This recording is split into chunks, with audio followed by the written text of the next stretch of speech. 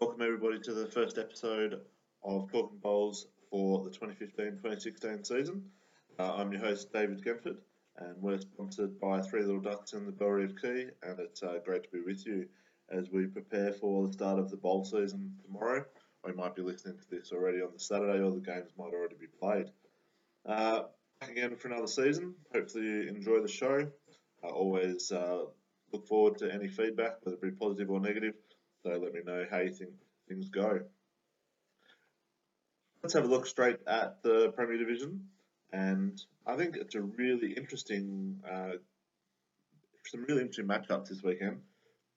3 games in particular, which we'll look at first, and I think it will really start to show where some of the clubs are at. This episode we'll go through some of the ins and outs.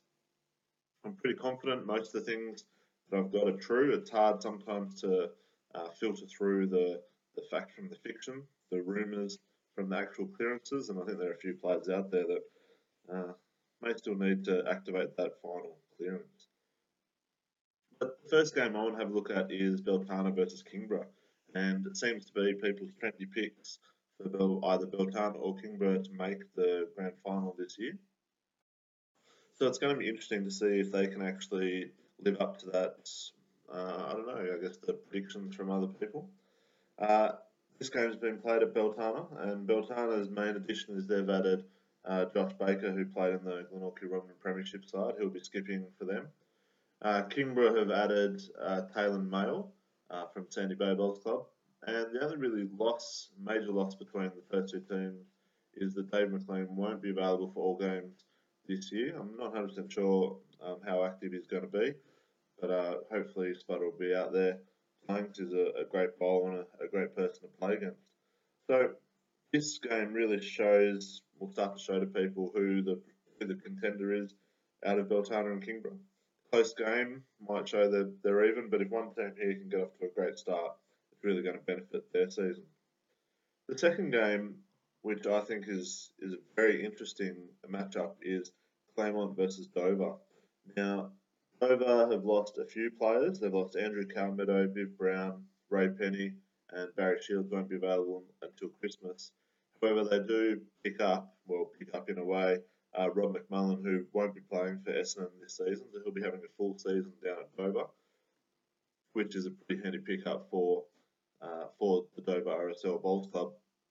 Claremont, on the other hand, looked like Jack Ellis might have been on the way out, but it looks like he's staying, and Rick Morn joins them from Glenorchy Rodman, as well as Isaac Morn as well, and it sounds like Isaac's going to be given a game in the top division.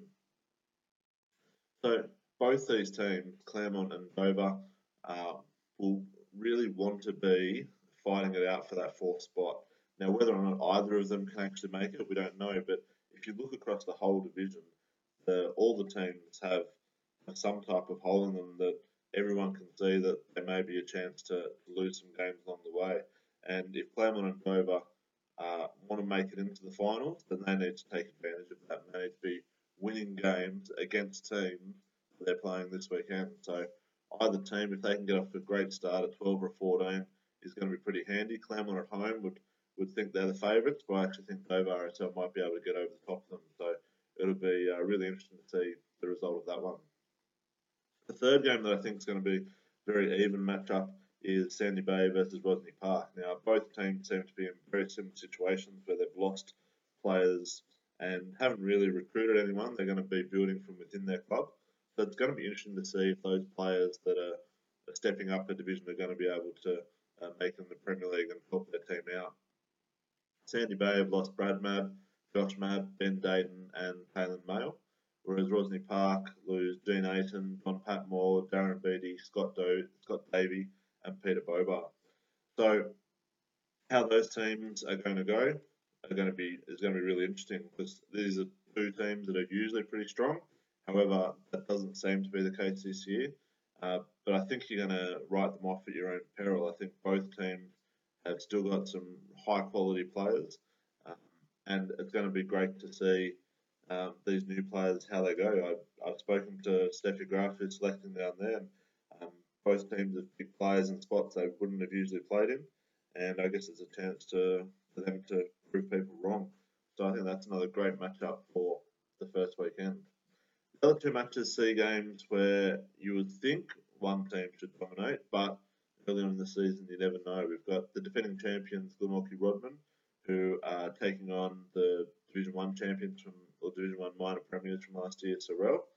Glenorchy Rodman are going to lose Lee Schreiner to Essendon. However, Lee should be available for about 6 or 7 games, which will qualify him for the finals if Essendon don't make the finals. Josh Tegg's not playing. Josh Baker, as we said before, is off to Beltana. Ricky Moore to Claremont. And they add Rowan Donoghue from East Launceston. Now, East Launceston were the premiers up in the north last season, so that's a handy pick-up for them. And also Josh Mabb from the Sandy Bay Bowls Club. Sorrel, haven't heard much information out of Sorrel so far this year, but haven't heard of any of their players leaving, so looks like it should be the nucleus from the team from last season. And it's going to be a big advantage for them when they're playing at home on their synthetic, because a lot of players that have been playing in the top division for a long time now probably may not have even played at Sorrel synthetic before. So they're going to have a big home ground advantage, and they're going to need to win probably at least 4 or 5 of their home games to try and make sure that they don't find themselves back in Division 1 next season. I actually think they will survive, but it's a pretty big tough matchup. Head out to Glenorchy Rodman to play the defending champion, so you'd expect Rodman to get off to a great start, but I don't think we're going to see Sorrel finish at the bottom of the ladder. The other game is going to be versus Buckingham versus New Norfolk. Buckingham have picked up Dean Ayton and Josh Terrell from the Oldston Bowls Club. New Norfolk have mainly suffered losses. Wayne Clark's not playing, neither is Ben Lee, nor is Mickey Minton. They're 3 pretty big names out of the New Norfolk lineup. So I really think New Norfolk are going to find it difficult losing those 3 players. Having said that, they do have some players that always play well, especially at home. So they're not going to be a walkover by any means. And Bucks, I don't think will be treating it like that. Bucks, unfortunately, have had to make some repairs to their synthetic greens. They'll be playing on grass for this game against New Norfolk. But we'll be playing on the synthetic for the remainder of the season. But you would expect Buckingham to be too strong for New Norfolk. So there's 5 games in the Premier Division, so it will be interesting to see how things go. We might get a bit of a better understanding of where teams are at after the first week. The other division we'll have a quick look at, not so much the ins and outs of the players, but just have a quick look at the first week of the season, is Division 1. And I really think this is going to be a cracking division this year. You don't have too many teams that are doubling up. I think you've got Rosny Park, Beltana and Bucks are the only teams to have both Premier League and Division 1 representation. So you've got 7 clubs playing their top teams in Division 1 who are all, hopefully, they're really striving to get to the Premier League. So first up, we've got Jeeveston versus St John's Park, and Jeeveston, who have had experience playing in the Premier League apart from last year, will be out to prove that they want to get back in there, and they're down at home taking on St John's Park. And St John's had a really good run last season, but just tailed off towards the end of the season, so hopefully they're going to be able to play well towards the start of the season. That should be a really good matchup. Second game is Brighton versus Rosny Park. Brighton playing at home will be out to I guess take the points off Rosny, but Rosny do have some pretty decent players playing in their Division 1 team, so that's going to be a close game. The interesting match, probably the game of the round, is Derwent City, who relegated from the Premier League last season. They're going to be taking on Howrah, and Howrah were the tips last year to be promoted to Division 1, with the likes of Tom McKibben, Sammy Seymour, Paul Gapen all heading out there. So Derwent City haven't lost. I haven't heard of them losing any players, actually. So Derwent City pretty much got their Premier League team. But having said that, that doesn't mean they're going to walk back into the Premier Division. And Howrah should make it pretty tough for them first game. Then we've got the 2 teams going to be playing at home on their synthetic surface. You've got Cremorne taking on Beltana. So it'll be interesting to see how Cremorne goes. I know that they're very keen to try and keep pushing up and up after their recent movement up divisions in the last 3 or 4 seasons. And finally, Royal Hobart are going to be taking on Buckingham. Royal Hobart are always hard to beat on their own team, and always seem to be a team that they're about for that top four, but can never quite push to get right towards the top. So it'll be interesting to see. I think the top four will probably be between Burn City, Howrah, Easton, and then let's say Brighton, but I'd say St John's Park wouldn't be too far away. And I don't. I stuck my neck out last year and said Howrah was going to win. They let me down, but I think they were almost the team to beat. Um, but let's see how they go against Derwent City. That'll be a real test for them with all the quality players that Derwent City have got. We've obviously got all the other divisions starting this week, and hopefully everyone has. If you're a player in that division, hopefully you're going to enjoy your game of bowls and you can get a win as well.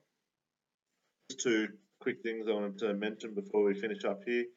It's interesting this year to see when the schedule was released that basically there are no breaks between now and the 5th of March, which is when the grand final's being played. We do get the 3 weeks over Christmas, but we'll be playing all long weekends, which doesn't always happen. 5th of March is a very early finish date for the grand final. So it's interesting that the match committee went that way, but often their hands are tied with having to have a week spare for the finals and also when the state finals are being played as well.